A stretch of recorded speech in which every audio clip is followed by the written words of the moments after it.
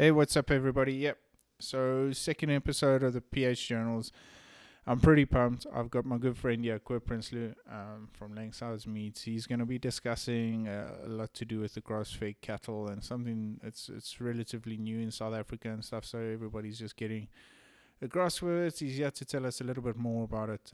We discuss other topics like land invasion or land expropriation without compensation, what the recent drought did for our farmers here in South Africa, and then obviously um, the the political side of things as well. So yeah, keep tuned. I just got to give a big shout out to Laura Harvey, my cousin.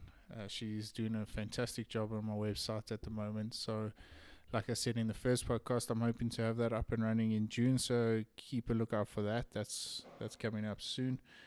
Yeah, really excited. Got a good few things. First hunt's in the bag. It's been done and dusted. We had a really good hunt. I was happy with the animals we got. A little bit frustrating at times, but it was more good than bad.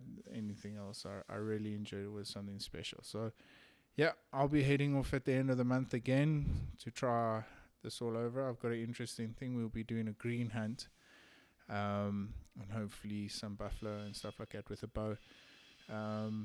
Yeah, I just got to give everybody that's supported me thus far, that's liked my podcasts, that's done a lot of those sort of things, shared, liked, got involved. I really appreciate it. It goes a long way.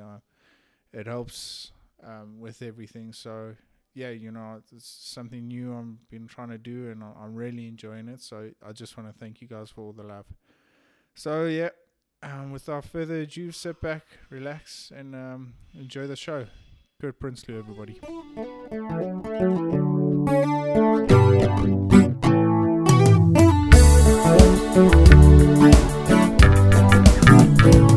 Okay, guys. So joined you now on the second episode of PH Journals with my good friend Quit. Quit, how's it going? Oh, well, and you, Dill. No, very well. Okay, so just let's get back into it and just tell us what do you do, where you came from, and how did you get into the farming industry?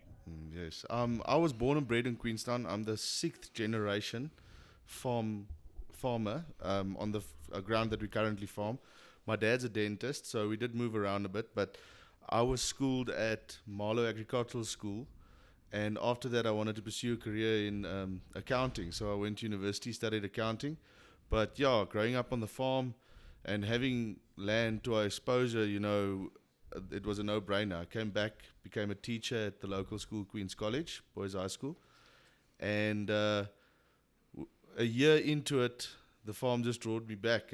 Got very excited when my dad asked me if I wanted to rejoin him. I still carried on coaching, but we started building what we have today together, But with the recent drought, probably one of the worst South Africa's ever seen and stuff, how has that affected you guys from going forward, especially now with winter upon us now? Has it affected you? Or? Yes, definitely. I mean, we're lucky in what we do. We'll get to how our systems run, but we're fortunate in Queenstown to have very reactive veld. Our pastures react extremely well. So there were tough times, but we could pull through. And when the rain came, our pastures recovered so quickly that we are a little bit fortunate, I can say, in our area in Queenstown. The farmers that are in this venture with us, all of us managed to pull through quite well. And that also speaks volumes to the farming practices that we have put in place. So from that point of view, we can consider ourselves very lucky. Well, tell us, what is it exactly that you do? Is it something different? It's from what I can hear, it's a lot different. In South Africa's not very used to this whole grass-fed thing, and especially the way we're going now with everything being more healthier and stuff. So just give us a little bit of background on the grass-fed. Well, we got into it by chance, In 2015, my dad had oxen on the ground. So oxen are basically steers that were castrated, but we keep them longer, sell them when they are 3 to 4 years old. In our classification system, it says it's a B grade or a C grade. And the reason being is that we farm close to the old homelands, the Ciskei and the Transkei here in Queenstown. So we've got a lot of marginal veld where we border on communal lands. So a lot of the farmers still kept oxen to use that marginal veld in the mountains and that. And by chance, my grandfather has been doing it for years. My father's been doing it for years. And even the other farmers around us in this area have also been doing it. So we felt at that stage that we weren't getting the premium for keeping an animal so long and raising him on natural grass pastures all its life. That we met up with a butcher in Cape Town. My dad went to see him. And in 2015, we started sending 3 animals every second week, bi-weekly, down to him. He liked the story. And it just graduated from there. By chance, we actually discovered that our animals are truly grass-fed, on veld, natural pastures. And we are fortunate enough to have fat animals for 52 weeks of the year without any added routine by antibiotics or any growth stimulants. Also found that the oxen, the meat is a lot more tender than what a cow would be because she has to go through hormonal cycles every year. The only thing an ox think of is where's my grass, where's my water, and he's extremely inquisitive and he sleeps a lot. So it makes for a very tender. But for an ox, for us that don't know that's something that his nads have been taken out. Yes, yeah. Now he's been castrated, usually at a young age. At 0 to 7 days after they're born. Put a castrating ring around him, so he's got no testosterone. He's a chilled bloke. He just runs around in the veld and haven't got a care in the world. Pretty much like we are when we're 13 years old, just more worried about food and what we're gonna do next. Yeah, exactly. Quite as far as this has been a sensitive topic for a lot of people, especially when I do these shows in the States and stuff with the hunting shows and stuff, but a lot of it's got to do about the whole sustainable environment with with the whole methane gas thing with cattle, and we producing more meat than what is needed in the world and all this sort of stuff, so it affects the environment and stuff. But as far as the grass-fed side of things concerned, is it better for the environment or not so much? Look, I just want to start off by saying that it's a double-edged sword. Do you protect the animal or do you protect the environment? So people need to eat and they need protein. The masses. I know a lot of people will say you need to change to a plant-based diet, everyone, but it's just not sustainable. I mean, there's a lot of people that's in the LSM groups, it's a lot lower, that will not be able to afford. So we need protein. And our motto in our business is eat less meat, but eat proper meat. When it comes to the grass-fed, everything that animal, because we don't even plant pasture, so we don't use fossil fuels to create extra food for the animals. They graze naturally on the natural pastures, and we help them holistically out. We guide them. There's no such thing as a free-range animal in my mind. I'm going to step on some toes here, but the only free-range animals there are wild birds and humans, because we can get on an airplane and go wherever we want to. Yeah. In drought situations, you would not see cattle in a drought situation in this area if it was not for roads and fences and all of that. So we still need to manage them. So there's a human aspect that we have to take care of them so to know what's good for them. But everything that a grass-fed animal in our system eats gets put back into the soil via carbon. Okay. So they excrete and whatever they eat gets back and it gets reabsorbed. We're fortunate to be a semi-arid savanna type place. So there's a lot of acacia thorn trees. So even the methane that they do excrete, and they do excrete more methane than a feedlot animal because they're ruminants, the microbes in the body the microbes in the stomach needs to process that hard to digest grasses. Yeah. And they do excrete more methane, but that methane gets taken up by the plants around it as a positive. So it's a cycle that repeats itself. So basically, like your cattle, this was an interesting thing for me that came up in the States, was that I think they had an epidemic there. I can't quite remember. It was something about where they needed more meat. something like it. Look, I don't want to get the logistics of the thing wrong, but so if your cattle are grass fed, they need more natural land and stuff like that to live on. Okay, so your holding capacity of that sort of thing is a lot less than what it would be is if you I mean, for instance, if in Queenstown, if 1 hectare is holding 3 cattle on grass-fed, it's 1 hectare is holding only 1 cattle or whatever the case may be. So our carry capacity, let me just add it to you. Our carry capacity at this stage is 1 on 5. So that means one animal has got 5 hectares, which is equivalent to 10 rugby pitches or soccer fields. Okay, and then and then the guys that don't do the grass-fed thing. The feedlots do confine them a bit more. I mean, their regulations state that they only need 20 square meters per animal. So logistically, you're putting more cattle on for the guys that aren't naturally or grass-fed. Yes, but I want to add this, Dill.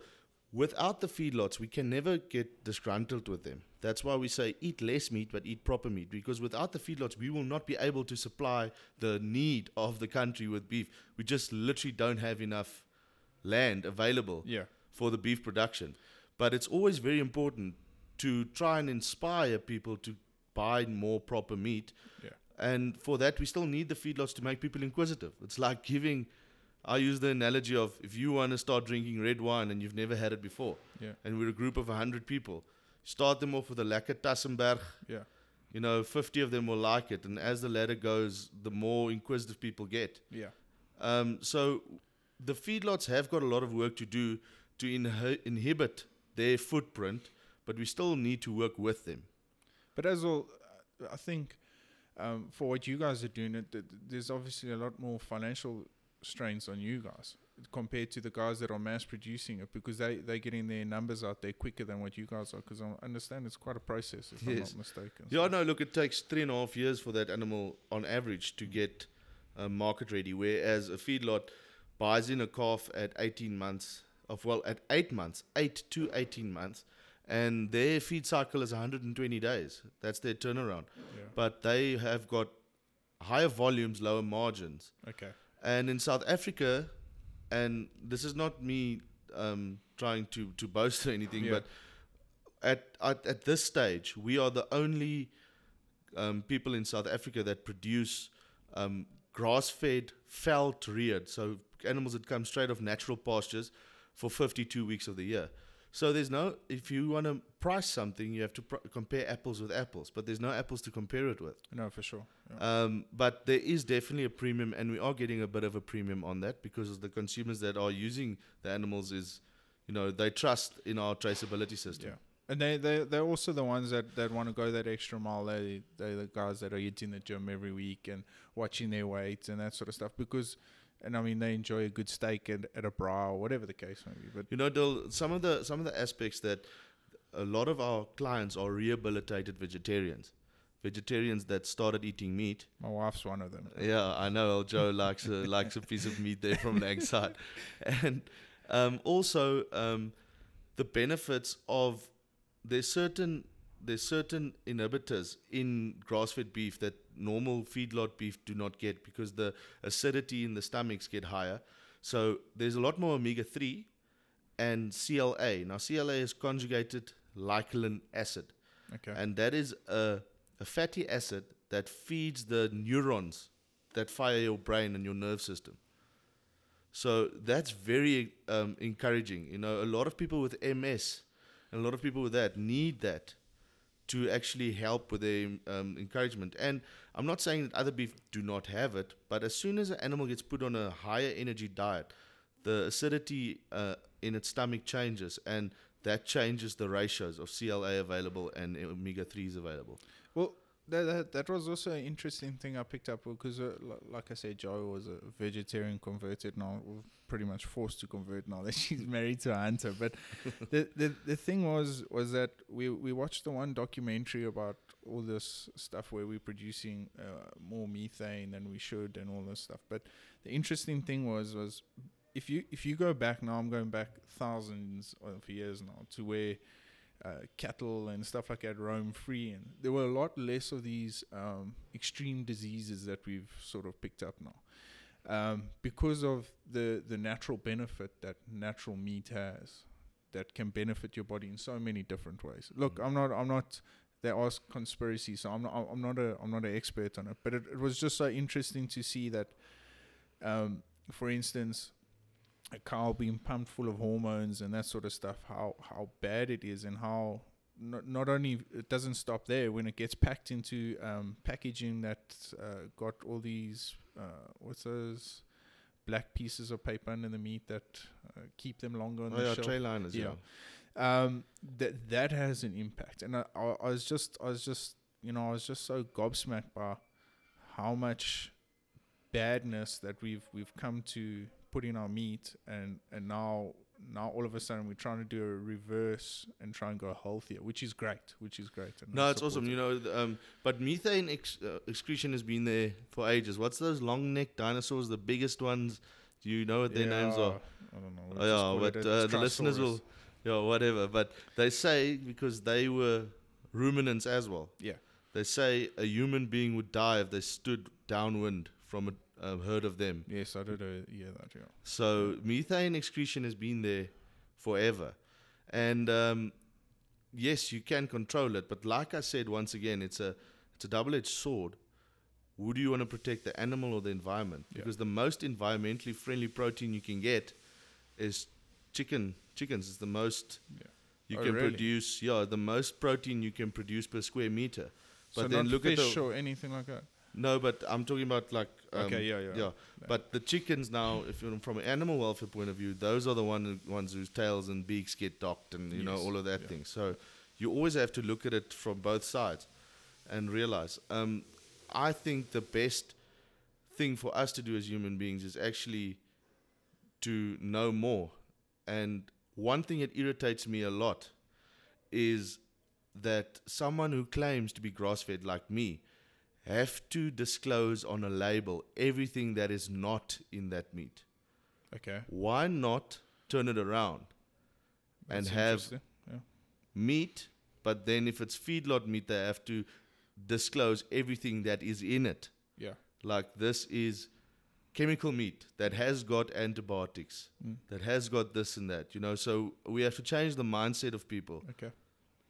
Now that makes, like I said, that makes a lot of sense. And myself being a hunter and stuff, I know as far as the methane debate goes, that just in North America alone, there were herds and herds of buffalo that were letting off probably double than what the North Americans are experiencing now as far as methane is concerned. So that theory to me was a little bit under the water. But yeah, like I said, just what caught me was the amount of let me call it bad things that we put in our meat nowadays, just so that we can, get the animal out there faster, and we need to feed our people, because we as worldwide we are overpopulated, and that's just what it boils down to. We're making more space now, we're cutting more open lands and stuff like that to build more bigger, higher buildings, more cities and stuff. So it's an interesting topic as far as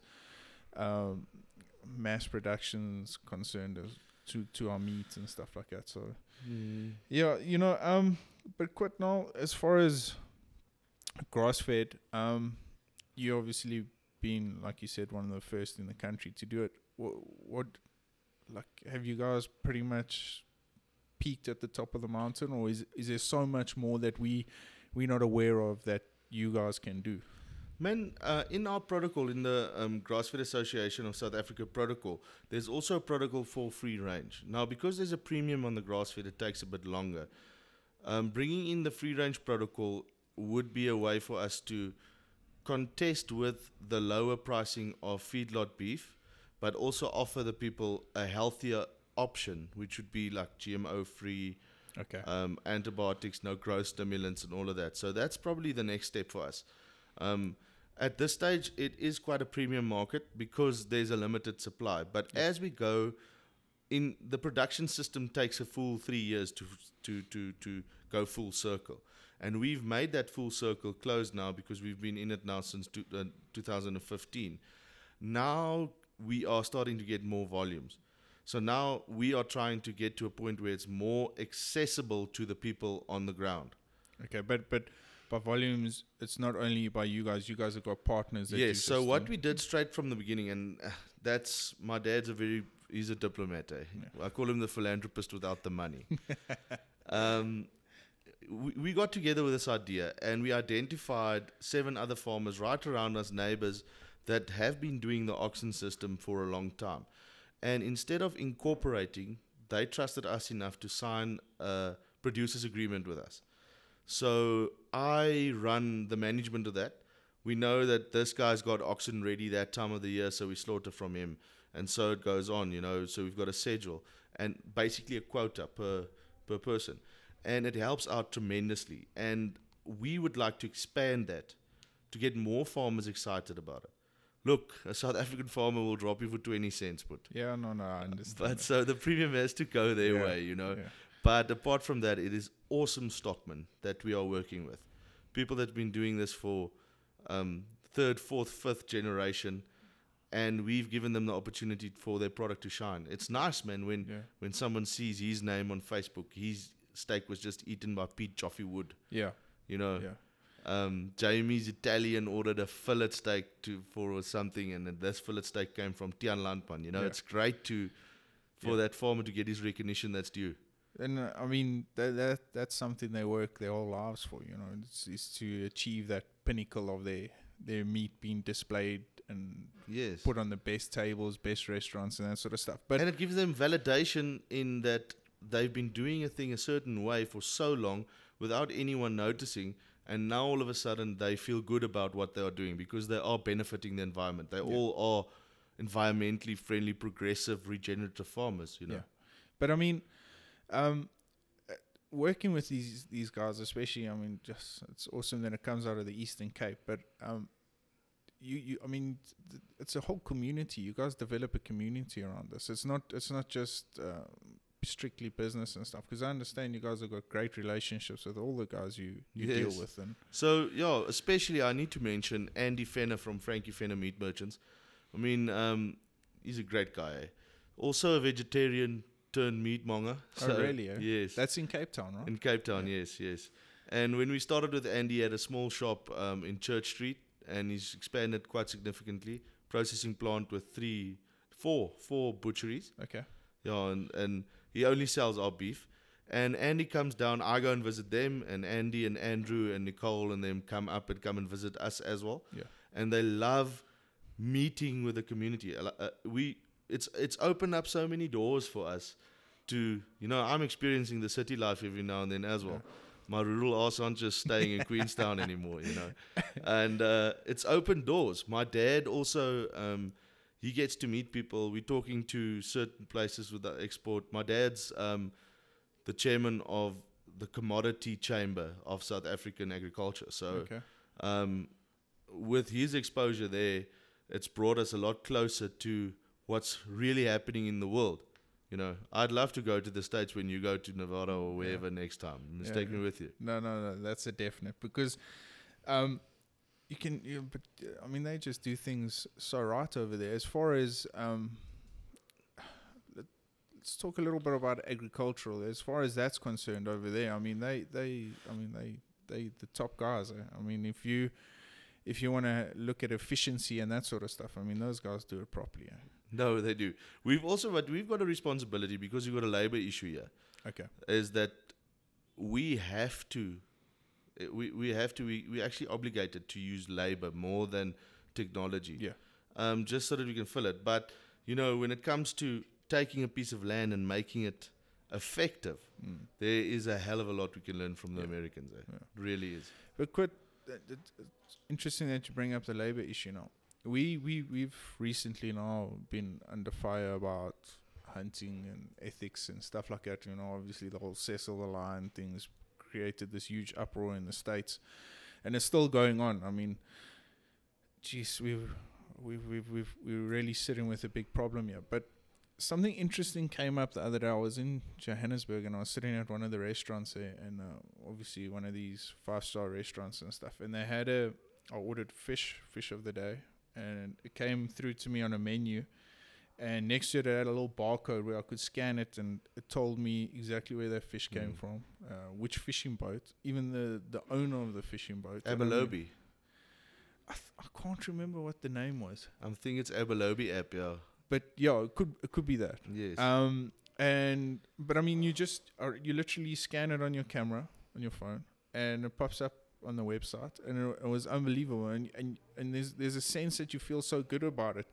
And now, us as hunters, that's what we're trying to do, because we're trying to make these people aware that, look, when you come over and you shoot a kudu, you shoot a fella deer, or whatever the case may be, you're not just supporting the outfitter, you're supporting Cortman, the Skinner, the trackers, and everyone. That's great.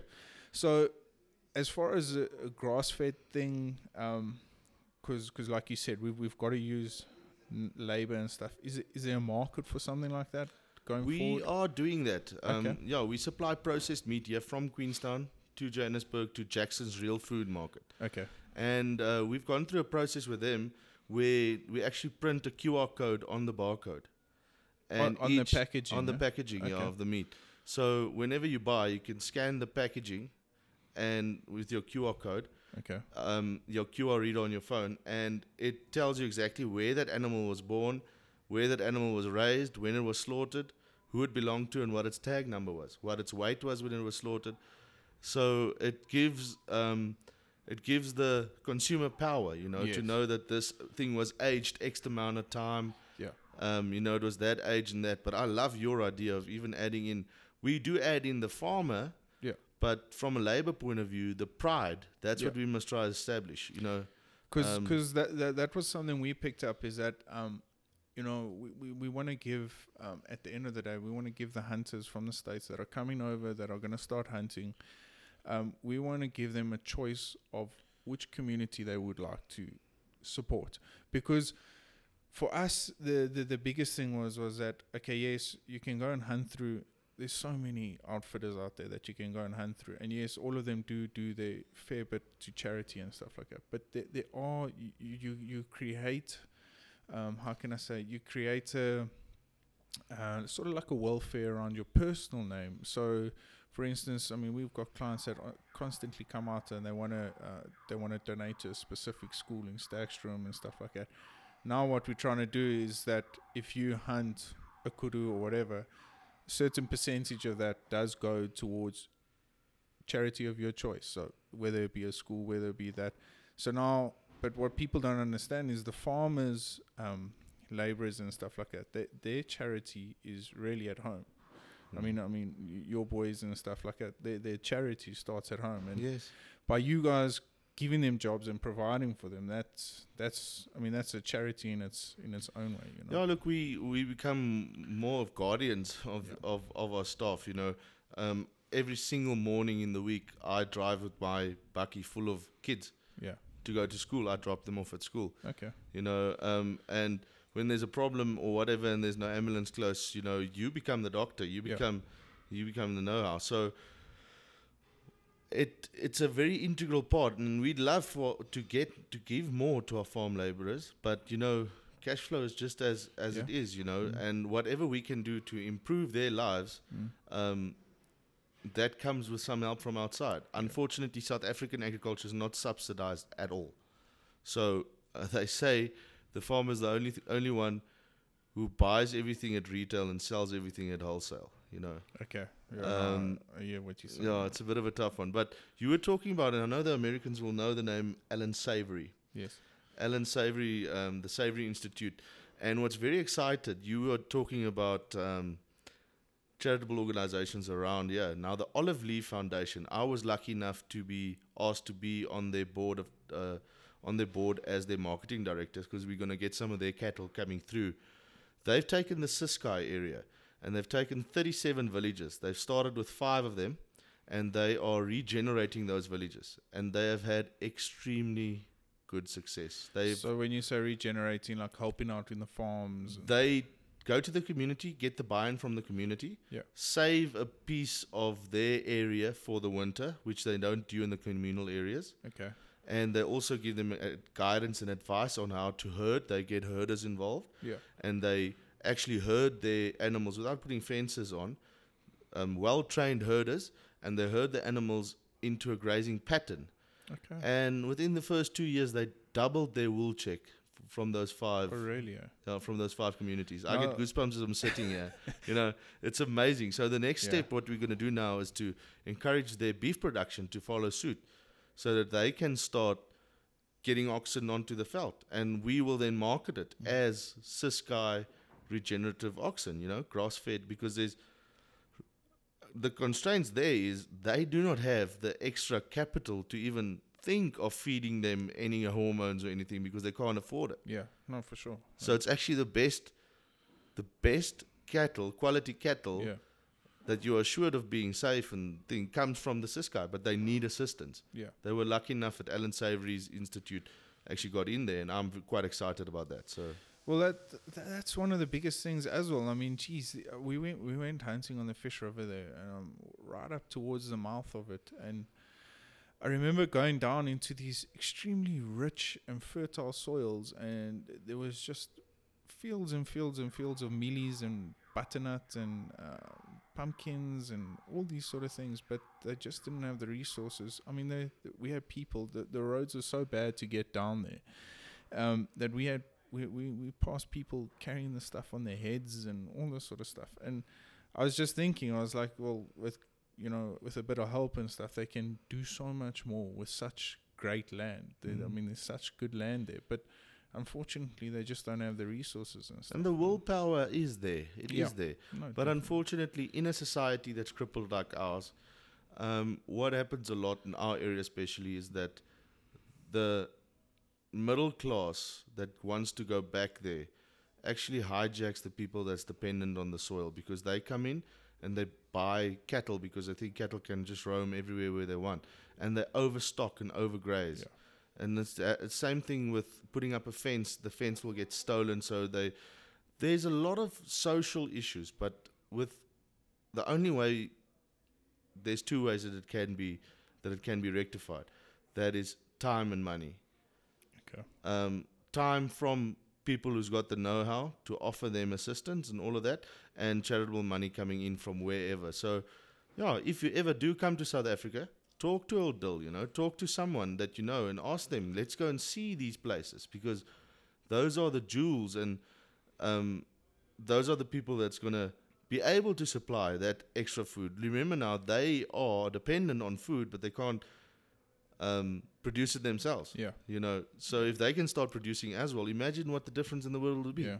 Yeah. No, I mean, we go down to the Transkei. Obviously, we got a beach house there and stuff, and that's extremely rural. But I mean, they just survive, and I mean, they just do their thing, and like you said, the willpower it's not like it's lacking. It's definitely there, and for best parts of it, even the knowledge of some. I mean, to produce lands and some of the cattle that they do with minimal resources and stuff, it's actually something special. But I wanted to chat to you, and we, no, this is an extremely sensitive topic here in South Africa, so sorry for putting you on the spot, but I mean, as a young farmer now, you're 30, yeah? Yeah.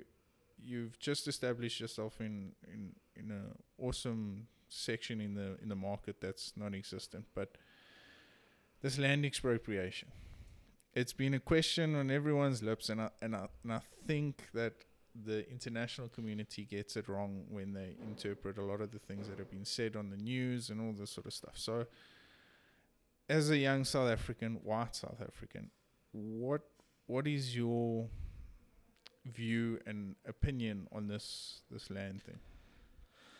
Look, there is definitely going to be something that's going to happen. I mean, it has to happen, but it's got a lot more, in my opinion, and the people that I've spoken to and through my dad's contacts and all of that, it's got a lot more to do with affordable housing at the place where you stay, where you work, and it's got a lot more to do with in the cities and that, in the urban areas, because people have to travel enormous amounts of kilometers to get to work. So I think it will definitely start there. But from my point of view, I'm not going to start selling and running away. We must actually look for solutions on how, if I can help 1 or 2 or 3 um, farmers that are emerging farmers that have the willpower and that do not have the resources or the government context to get land, I feel I've done my part, and I will stand my ground on that, you know. So from my point of view, if it's going to happen, let it happen, but let it just happen in a fair way where your contribution to the society is actually measured there as well. In a sense that when you have a productive farm and you are producing on that farm, there's no reason for anyone to take it away from you. It's a very difficult point, and a lot of people feel different about it. But I'm not going to sit on my stoop and wait to have my guns loaded and rage all-out war. It's all about your commitment and your stand on it that will make a difference in the world. And I think there we must trust the organized agriculture of South Africa and the government to make sane choices. I think that conversation is still a far away. Land grabs are not going to happen. We were very fortunate in Queenstown to have 2 attempted land grabs, and our station commander, Colonel Ngalo, got in there and handled it like a superstar. Okay. He really handled it like a superstar. And the message was sent out clearly that land grabs will not happen. So if land expropriation does happen, it will give you enough chance, at least it won't happen without compensation to, on a, how can I say, on an unfair basis. I think we must just keep believing, keep buying more ground and expanding, because if it doesn't happen, then what are you going to do then? Yeah, no, for sure.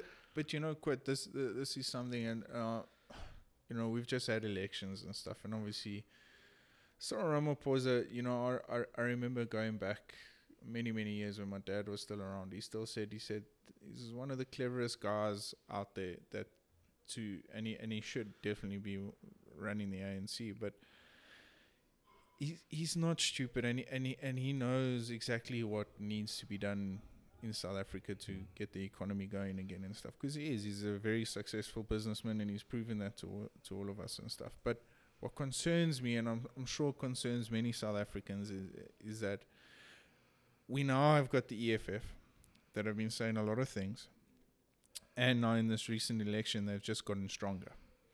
So it puts us in a position where, you know, and I'm pretty sure a lot of the farm murders are politically motivated. So it puts us in a position now where this political party is getting stronger and stronger, and they're putting more and more pressure on the youth to do these sort of things like land grabs, committing a murder or whatever, because they have got power. I mean, let's not beat around the bush. They're very, very strong.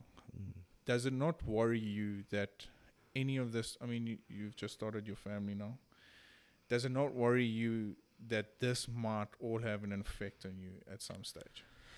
Yes, Dil, I can share with you. My mom was attacked on the farm. That was in 2004. So our family have been through a trauma like that. Okay. I was 12 years old. It's quite. I didn't know that. Yeah, it wasn't 2004. Sorry, it was 2000 and whatever. It was 2001. Yeah, and so we have gone through a trauma like that, and what we've learned out of that is that can't live in fear. I do honestly believe that it's a society problem, and I'm not stepping on any toes, and it's horrible, these farm murders that do happen. Yeah. But there's always an underlying situation in an area where it happens. I agree with you, 100%. I really honestly do think that in our area, I feel safe. When I do go away and I'm not at home at night, I do not leave Lindri to sleep over there, of course. My wife then goes to my mother-in-law or to a sister in town, and there is some precautions that need to be taken, but hell, I don't even know how to pee in a toilet, man. I go outside and I do my thing on the grass, you know. I'm not living in fear. Yeah. And that's up to us as a community, as a farming community, a greater farming community, to first of all self-protect with the camera systems that we're putting in and all of that. Okay. And second of all, to stay faced with the community, not to jump to conclusions and have a big riot, but rather talk it out. Because at least in our area, the Xhosa people that we work with are people that you can negotiate with. Yeah. So as long as the community is around you, they will help sort out these scum. So I'm not afraid, Dylan, not in our area.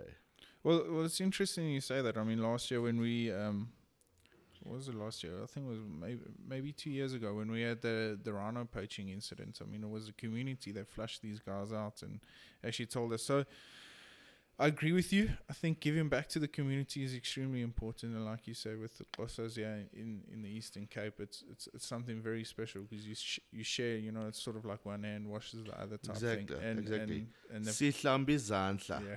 That's what the word is. And they've got a good understanding, and you know, a lot of them, especially the emerging farmers that I've met and I have a lot of business dealings with, or I go hunting on their farms and stuff, are willing to listen and learn, and that for me excites me because, you know, they back the white community, but they also back themselves in some sort of sense. You know, Dole, just on that, with the young farmers and the guys fortunate enough that have got the willpower to actually farm and go out for it, the biggest problem is the corruption in the country. Yeah. The biggest problem is that a lot of these farms are lying dormant, that it was given to a brother or a sister of a I've got a lot of emerging farmers that you cannot believe what great stockmen they are. And to be a farmer and to be a stockman is a different thing. Yeah. A stockman is someone who knows cattle. And I'm telling you, I've met some guys who knows cattle better than I do. Oh, really? Yeah. But they just don't get the opportunity because the farms available gets given to cronies of the government. You know? Okay. No, I understand. But, you know, and that's something we've got to overcome. But, I mean, geez, for a young farmer, it must have been some of the hardest years coming up now. I mean, like I said, mentioned earlier, we've just had the worst drought ever probably recorded. I'm not quite sure. But, and now obviously with a lot of the farm murders and stuff and the political, how can I say, effect that it's had, for the upcoming guys that want to get back into farming or take over their father's farms and stuff like that, what would you have a message for them?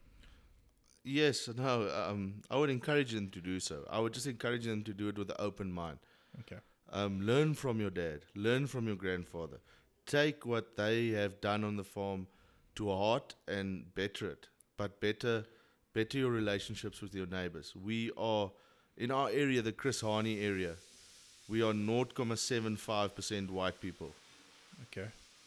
And that is a stat that Stats SA brought out 2 years ago. Yeah. Might even be worse off now. So know that you need to encourage your neighbors, and you have to teach what you have learned from your dad and your grandfather and whoever was your mentor. You have to pass that on. Mm-hmm. So as long as you keep passing on knowledge, you will gain a greater deal from it. Yeah. So just play pretty much an open mind and stuff, because I think that's something that's missing in especially the youth of today. I know I'm to blame for it sometimes when it comes to business decisions and stuff. I'm not a good listener, and I think that's our biggest problem in society, especially in our age group, is that we're not willing to listen as much as what we should, because there are guys that are out there that have done it for long periods of time, and they've done very well at it. But yeah, just getting towards the end now. Anything from your side as far as like the sustainability from the grass-fed cattle? I just want to clear this up here, because I know this is going to be asked, especially on the links and stuff that get on. What part of the meat in the cattle that you guys do not use? Let's start there, and then tell me everything else that you guys use from it. Yeah, look, our biggest market is we really try and do nose-to-tail butchering, but our biggest market is for the hindquarters. We then keep the forequarters of the animals, and we sell the higher end parts like the brisket and the prime rib, and the trimmings that comes out, the chuck and the short rib, I also get a market for every now and then. But the excess trimmings, luckily we sit in a community where low-cost meat is actually appreciated. I've got contracts with some of the places, Mabuvulo, who takes the trimmings, and then Queenstown Frozen Foods, who takes the bones, and it gets sold at a lower cost. So our costing must be quite on the ball, you know. But we really try. We only slaughter per order. Okay. So if I do get an order in, I always encourage people, you know, especially if it's a private client and they want steaks, because everyone wants steaks, and the fillet's only 1% of the carcass. Everyone always wants fillet for some reason. But it's 1% of the carcass, you know. So I always encourage people to, whatever they buy, steak-wise, that must only be a third of their order. The 2/3 of the order must be either patties, boerewors, you know, mince, goulash, whatever you want, I can make it for you. Yeah. But I encourage people because that's another problem with our society. It really is a problem with our society, is that we are too afraid to try new things. Yeah. And we are always stuck in our ways. You always go to the steakhouse and you order the same bloody cut of steak. Yeah. If you eat a kilogram of fillet a week, that means you eat the fillet of an animal every 3 weeks. Okay. So you can work it out for yourself. Yeah.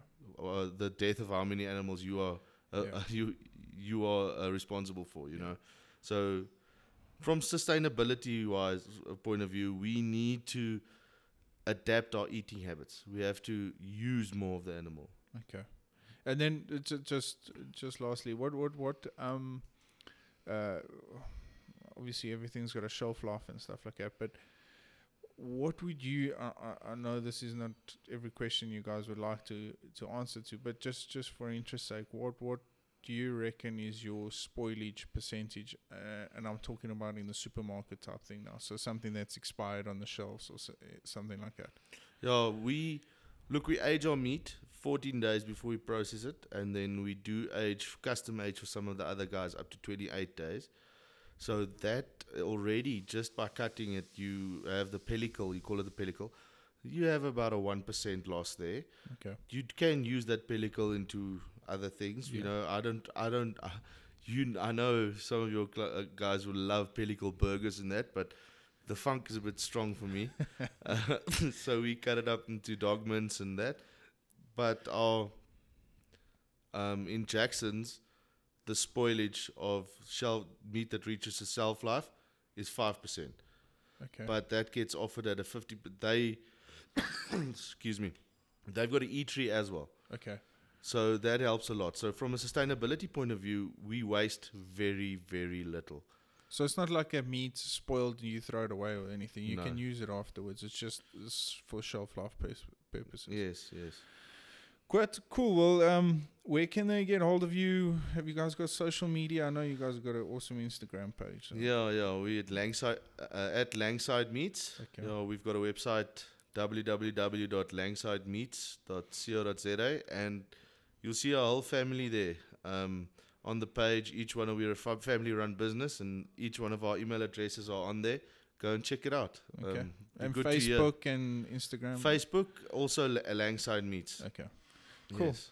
Well, Kurt, it's been an absolute pleasure. I've thoroughly enjoyed it. You've Yeah. answered a lot of my questions I've always wanted to have answered. So I've really, really enjoyed it, and thank you so much for Thanks, having the Dylan, time. and good luck with this, man. I'm excited to see how you progress, and we'll definitely have a chat again. Lekker, 100%. Thanks, man. Cheers.